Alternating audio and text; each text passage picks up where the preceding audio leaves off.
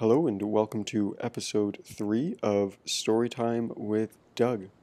Today's story is titled The Spider.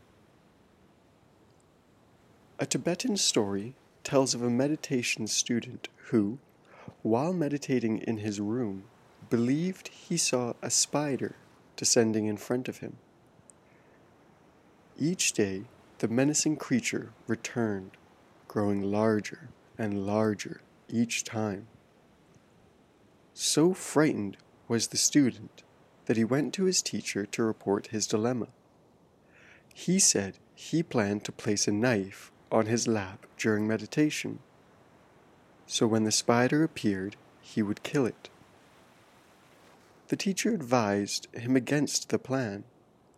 Instead, he suggested, bring a piece of chalk to the meditation, and when the spider appeared, mark an X on its belly, then report back.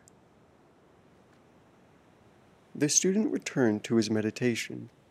When the spider again appeared, he resisted the urge to attack it, and instead did just as the master suggested.